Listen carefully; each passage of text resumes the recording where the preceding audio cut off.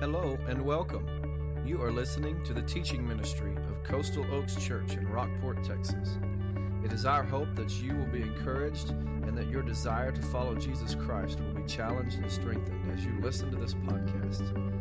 For more information on location, service times, and what to expect on your next visit, go to coastaloakschurch.org. Now grab your Bible and study along with us as you listen. If you have your Bible and it's not too wet from walking in the rain, take it out and open to 2 Samuel chapter 9. And if you would stand with me as I read, starting in verse 1, the word of the Lord for you this morning. And David said, "Is there still anyone left of the house of Saul, that I may show him kindness for Jonathan's sake?" Now there was a servant of the house of Saul whose name was Ziba, and they called him to David. And the king said to him, "Are you Ziba?" And he said, "I am your servant." And the king said, "Is there not still someone of the house of Saul, that I may show the kindness of God to him?" And Ziba said to the king, "There is still a son of Jonathan. He is crippled in his feet." The king said to him, "Where is he?" And Ziba said to the king, "He is in the house of Machir, the son of Ammiel, at Lo-debar." Then King David sent and brought him from the house of Machir, the son of Ammiel, at Lo-debar. And Mephibosheth, the son of Jonathan, son of Saul, came to David and fell on his face and paid homage. And David said, "Mephibosheth." And he answered, "Behold, I am your servant." And David said to him, "Do not fear, for I will show you kindness for the sake of your father Jonathan. And I will restore to you all the land of Saul your father, and you shall eat at my table always." And he paid homage and said, "What is your servant, that you should show regard for a dead dog such as I?" Then the king called Ziba, Saul's servant, and said to him, "All that belonged to Saul and to all his house I have given to your master's grandson. And you and your sons and your servants shall till the land for him and shall bring in the produce, that your master's grandson may have bread to eat. But Mephibosheth, your master's grandson, shall always eat at my table." Now Ziba had 15 sons and 20 servants. Then Ziba said to the king, "According to all that my lord the king commands his servant, so will your servant do." So Mephibosheth ate at David's table like one of the king's sons. And Mephibosheth had a young son, whose name was Micah. And all who lived in Ziba's house became Mephibosheth's servants. So Mephibosheth lived in Jerusalem, for he ate always at the king's table. Now he was lame in both his feet. Let's pray together. Fathers, we have gathered this morning and heard now from your word.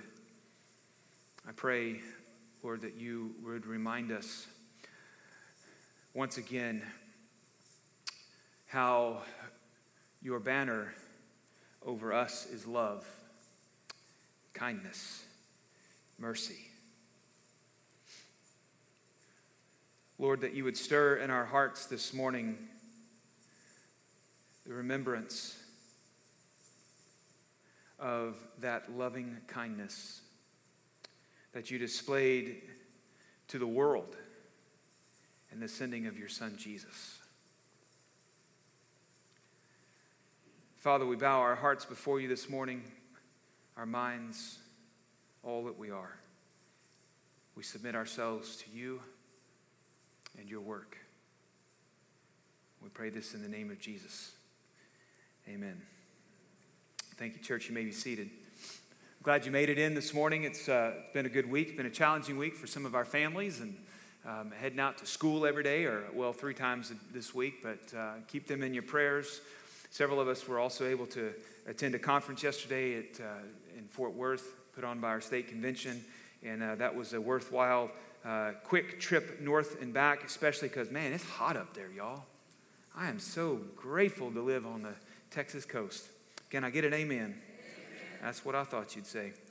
We turn our attention now to David's life. One more story in David's life. And just to look back for a moment into chapter 7, to see now that David is in complete control of Israel. Saul is no longer in the picture. There's no more threat to his throne. He is in complete control, and God is blessing his reign, especially early on. If we look back into chapter 7, that's where God makes this covenant with David that his throne will be an everlasting throne, and he'll always have someone on it. Now that is fulfilled in Jesus Christ, of course. But when God is done with his statement of his covenant, his promise to David, you begin to see David's heart and how he relates to the Lord. In verse 18, King David he sat before the Lord, which is exactly opposite of what Saul would do. But he sat before the Lord, and he has this conversation with God. He's heard from the Lord, and here's what he says. Who am I, O Lord God, and what is my house that you have brought me this far? And yet it was a small thing in your eyes, O Lord God. You have spoken also of your servant's house for a great while to come, and this is instruction for mankind, O Lord God. And what more can David say to you? For you know your servant, O Lord God. Verse 21, chapter 7. Because of your promise and according to your own heart, you have brought about all this greatness to make your servant know it. Therefore you are great, O Lord God. For there is none like you, for there is no God besides you, according to all that we have heard with our ears. In verse 28, and now, O Lord God, you are God, and your words are true, and you have promised this good thing to your servant. What I want you to pick up there quickly is that David's humility and his gratitude is so evident in how he responds to God's loving kindness. That should be something that we find in our life. When we sing that song of praise, that's the reason. Because we have received the loving kindness of God, the grace and mercy of God through Jesus Christ. And we find that in David's life. Then we hit chapter 8. Chapter 8 is a series of struggles but victories for David over the Philistines. At the end of chapter 8, around verse 15, we read this verse. So David reigned over all Israel, and David administered justice and equity to all his people. And then we hit chapter 9. This is where David is really the king of kindness. The king of kindness. The question that we open with in verse 1 is there anyone left in the house of Saul? Is there anyone? Is there anyone? It's a question of great importance, and it's a concern for David. So important that the narrator gives us that question twice. Usually in the Hebrew, if it's repeated or if a statement is repeated, it's there for emphasis. So we can take this that it's super vital, important that David gets this answer. David had already whipped the Philistines, and now he's beginning to wonder and think, is there anyone out there that I can show kindness to? But not just anyone, specifically from the house of Saul. Someone from Saul's family. You'll remember that David made a promise to his friend Jonathan. Jonathan was Saul's son, King Saul. And Jonathan and his dad would want the family to continue instead of being wiped out when David came to the throne. And so for David, he is acting and keeping his promise, keeping his covenant with Jonathan, and he's doing it for Jonathan's sake.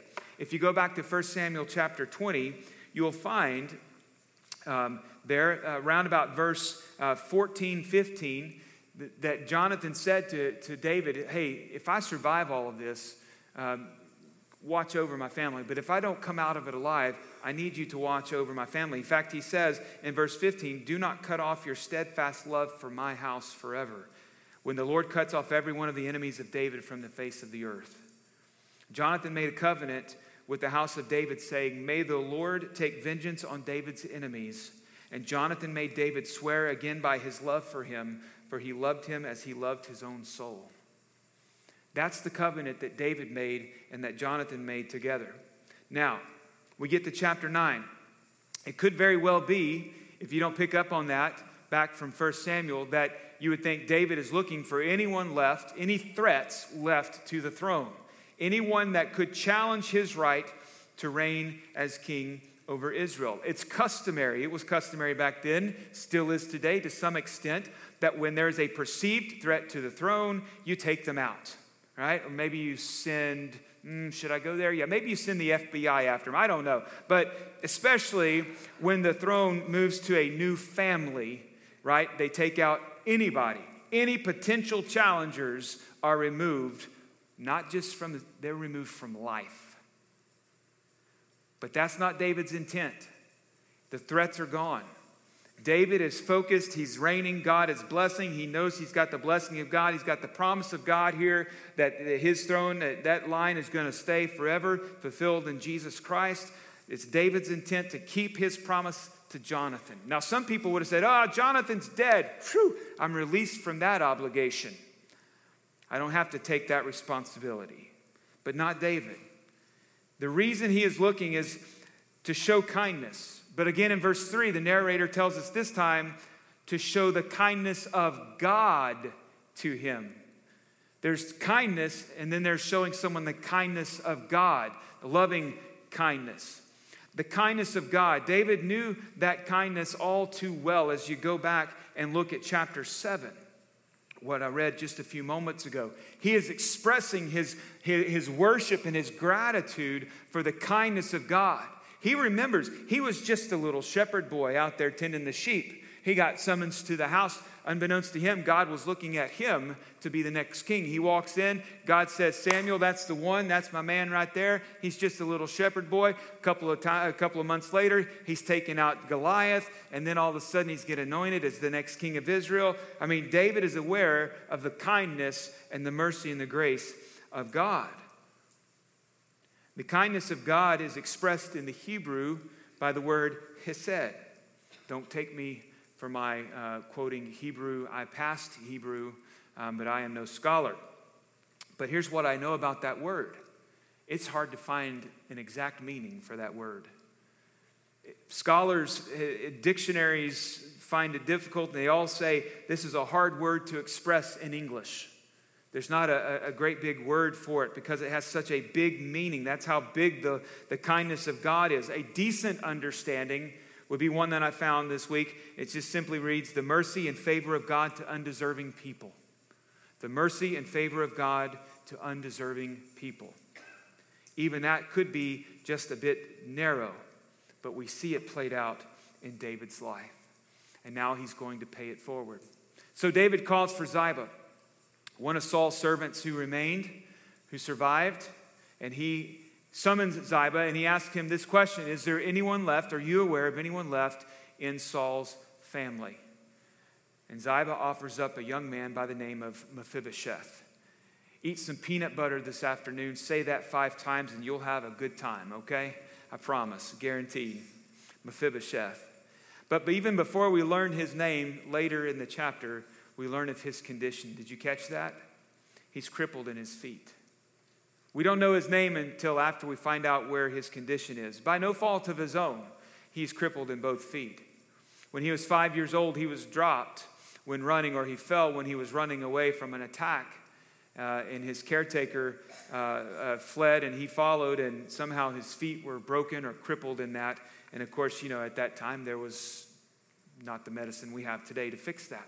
So now he's crippled. He's dependent on someone else to help him. This is Mephibosheth. Now, David could have changed his mind. He could have seen this or heard Ziba say, but he's crippled in his feet. And it's like, never mind. But he continues to ask the questions. Where is he located? And he summons Mephibosheth to his location, to the temple, or not to the temple, to his throne room. And so what we find there is, starting in verse 5, Ziba is sent out, verse 5. Mephibosheth comes, and this is the beginning of the rescuing and restoring of Mephibosheth. So as David set out to keep his promise, Mephibosheth appears before David, and here's how it goes down in verse 7. David said to him, "Do not fear, I will show you kindness for the sake of your father Jonathan." Before verse 7, verse 6, I skipped that part, I shouldn't have. He sees Mephibosheth and he calls out, "Mephibosheth!" And look at his response. He says, "Behold, I am your servant." David says, "Listen, stand at ease. Do not fear. I will show you kindness for the sake of your father Jonathan. I will restore you to all the land of Saul your father, and you shall eat at my table always. There's four things that David offered to Mephibosheth here. One, he says, do not fear. What is he offering? He's offering peace, that there would be peace between David's house and the house of Saul. That's what David was after. Saul wouldn't let it go. He kept trying to kill David. There was no peace there. Now, do not fear. Let there be peace. I will show you kindness. This is the loving kindness, the kindness of God in this moment. Mercy and grace is extended to him. Not only that, he says, you will eat at my table, the table of fellowship together, where he will be like a son, which again is grace. That carries with it that New Testament theme of adoption, as we are all in Christ adopted into the family of God. But this doesn't necessarily make a whole lot of sense in this day and time. For David to take this action, it just doesn't jive with what is going on in the culture. Because when you're a king or a queen, for that matter, you want people surrounding you who are strong. You want people surrounding you who are smart, wise, you at the top of their class. There needs to be zero display of weakness. There needs to be no perceived weakness. But everything about Mephibosheth's life portrays weakness. In fact, for David to even welcome in a member of the former king's family into his circle shows weakness on David's part, at least to the cultures around them. Not only that, but Mephibosheth himself, physically crippled, in this day and time, people would have had that thought, just as they did in Jesus' day. What did this kid do? What kind of sin did he commit? Or why is he cursed by God to be like that? Why would David take such a risk? Well, I'll point you back to the promise. You have to remember the promise, the covenant that he made. Perhaps Mephibosheth would have anticipated coming before the king and being put to death as the last surviving member of the house of Saul. But what he gets in return is anything but death. Rather, he gets life. He gets his life back, if he had ever had one at this moment. No one today really knows where this town is. The house of Machir, son of Amiel and Lodabar. Nobody's ever really been able to pinpoint exactly where that was. It shows up in Scripture, and it just doesn't have much of a it's like Bethlehem. We know where that is, or Jerusalem. We know this little place. This guy Mephibosheth, he's hanging out in somebody we don't know much about in a no-name town. Mephibosheth is brought in as a nobody, but because of the kindness of David is now a somebody. I love that truth. What David is doing here is essentially saying, Mephibosheth, what you're going to be able to enjoy and what you're going to be able to do now has nothing to do with you. The fact that David has extended this kindness to welcome him in as a son, to sit at the king's table, to have all of his servants back in place, to have all the land restored to him, had nothing to do with Mephibosheth. It had nothing to do with feeling sorry for him because he was crippled in his feet. It was because of the promise that David had made. The promise from David to Jonathan was behind that offer of rescue and restoration. We'll look at verse 9. The king called Ziba, Saul's servant, and he said to him, all that belonged to Saul and all to his house I have given to your master's grandson. Not only that, there's a seat at the table. All of the land restored to Mephibosheth. All of the produce. Oh, by the way, Ziba, you and your boys and your servants, y'all are going to go work that land. All of that belongs now to Mephibosheth, and he will have a seat at my table. Man, no broken bones here, but fullness. It's almost like the story of Naomi again. Leaving in fullness, hitting empty, returning in emptiness and bitterness, and being restored to fullness by the end. Same situation with Mephibosheth. He's on empty. Ain't nobody going to look out for him. Ziba is not even close, and Ziba should have been right there with him as a servant of Saul, his grandfather, but he's not. Mephibosheth is on his own, but yet here we find that not only is Mephibosheth restored the land, the produce, the seat at the king's table, he has a son named Micah, which is also a fulfillment of yet another promise that the family line would continue. The reaction to all of this is really interesting. Verse 8, you see Mephibosheth's reaction. Listen to his humility and his brokenness. What is your servant that you should show regard for a dead dog such as me? You know how someone would respond to that today, don't you? Especially in the church. Well, finally, someone in that palace recognized how special I am and how important I am. It's about time I get some recognition. Mephibosheth sees himself as a dead dog, the lowest he could get. He came before his king, not saying, look how special I am, but look how low I am. He couldn't have walked up to David.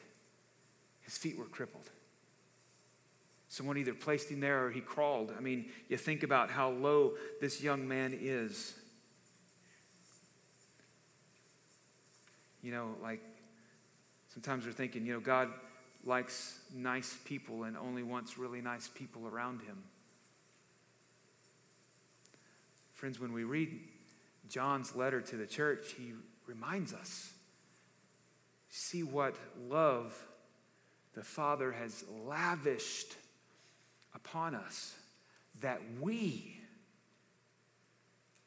the dead dogs, should be called the sons and daughters of God.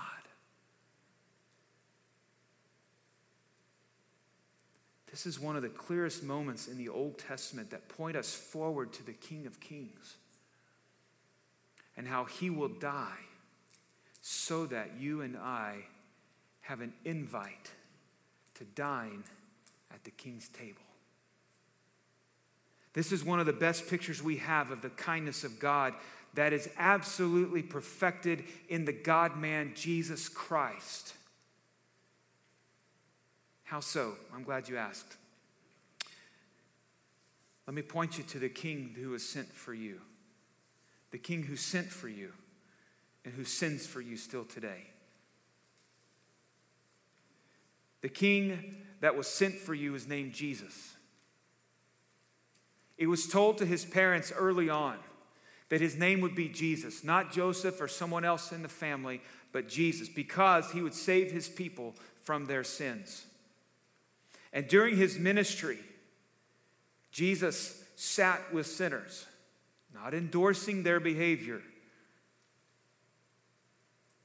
but pouring out his loving kindness on those who did not deserve it.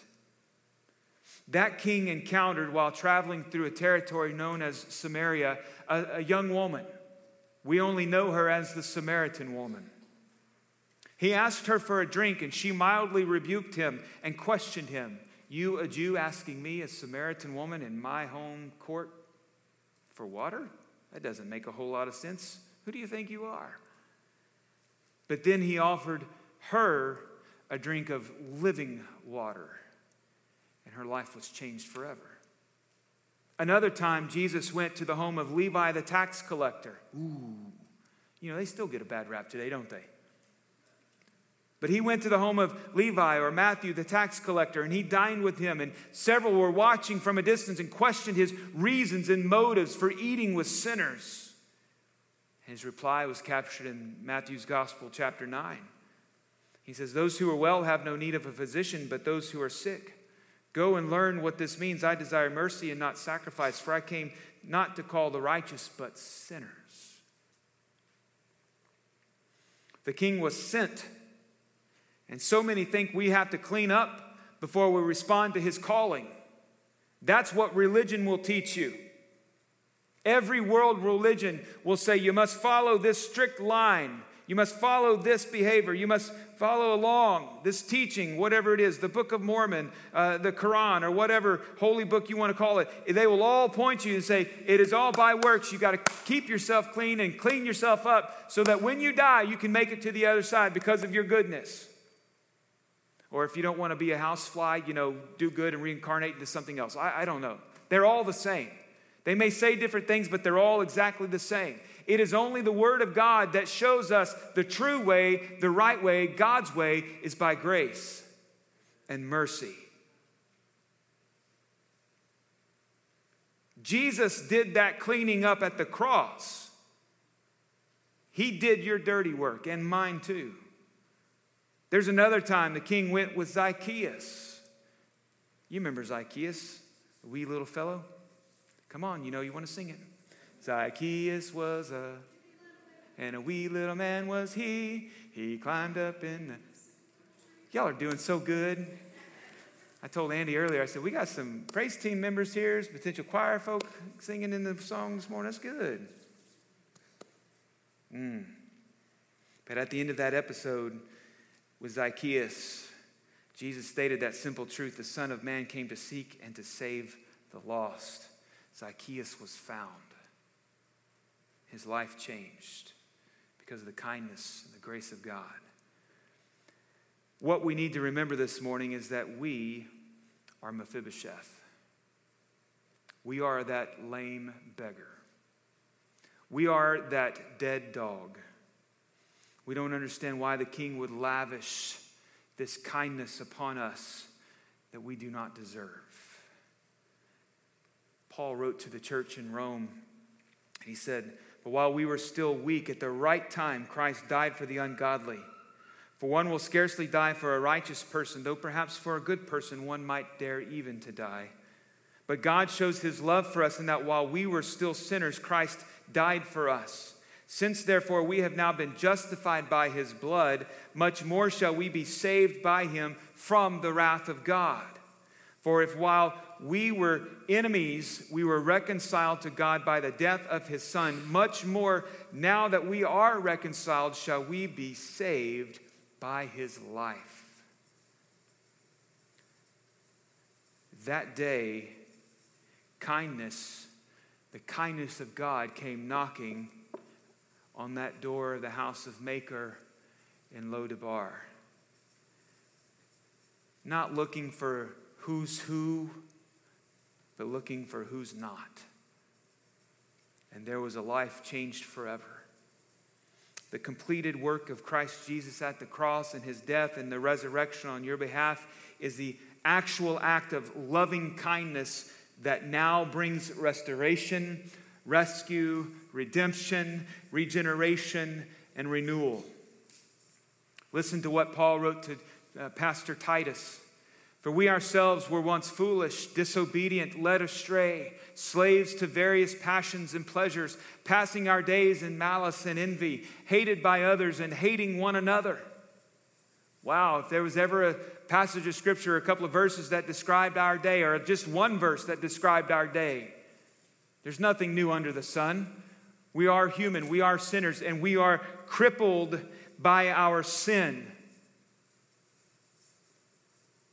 Paul continues, "But when the goodness and loving kindness of God, our Savior, appeared, he saved us, not because of works done by us in righteousness, but according to his own mercy, by the washing of regeneration and renewal of the Holy Spirit, whom he poured out on us richly through Jesus Christ our Savior, so that being justified by his grace, we might become heirs according to the hope of eternal life."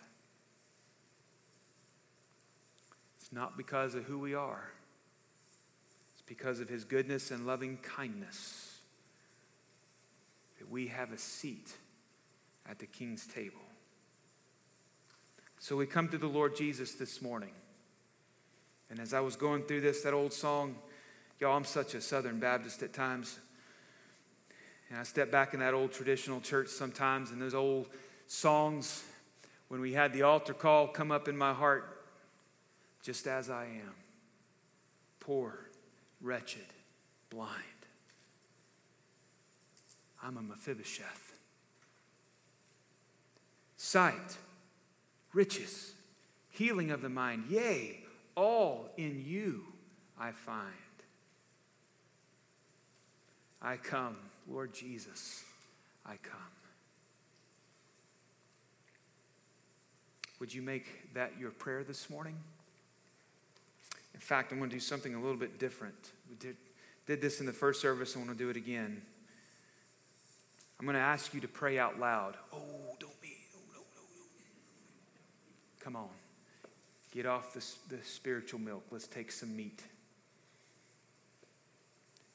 I'm going to ask you to pray and use the words of David from chapter 7. When David said, "Who am I, O Lord God, and what is my house that you have brought me thus far?" Here's why. Because what David knew and what he had experienced with the loving kindness of God on his life, he began to live out to others.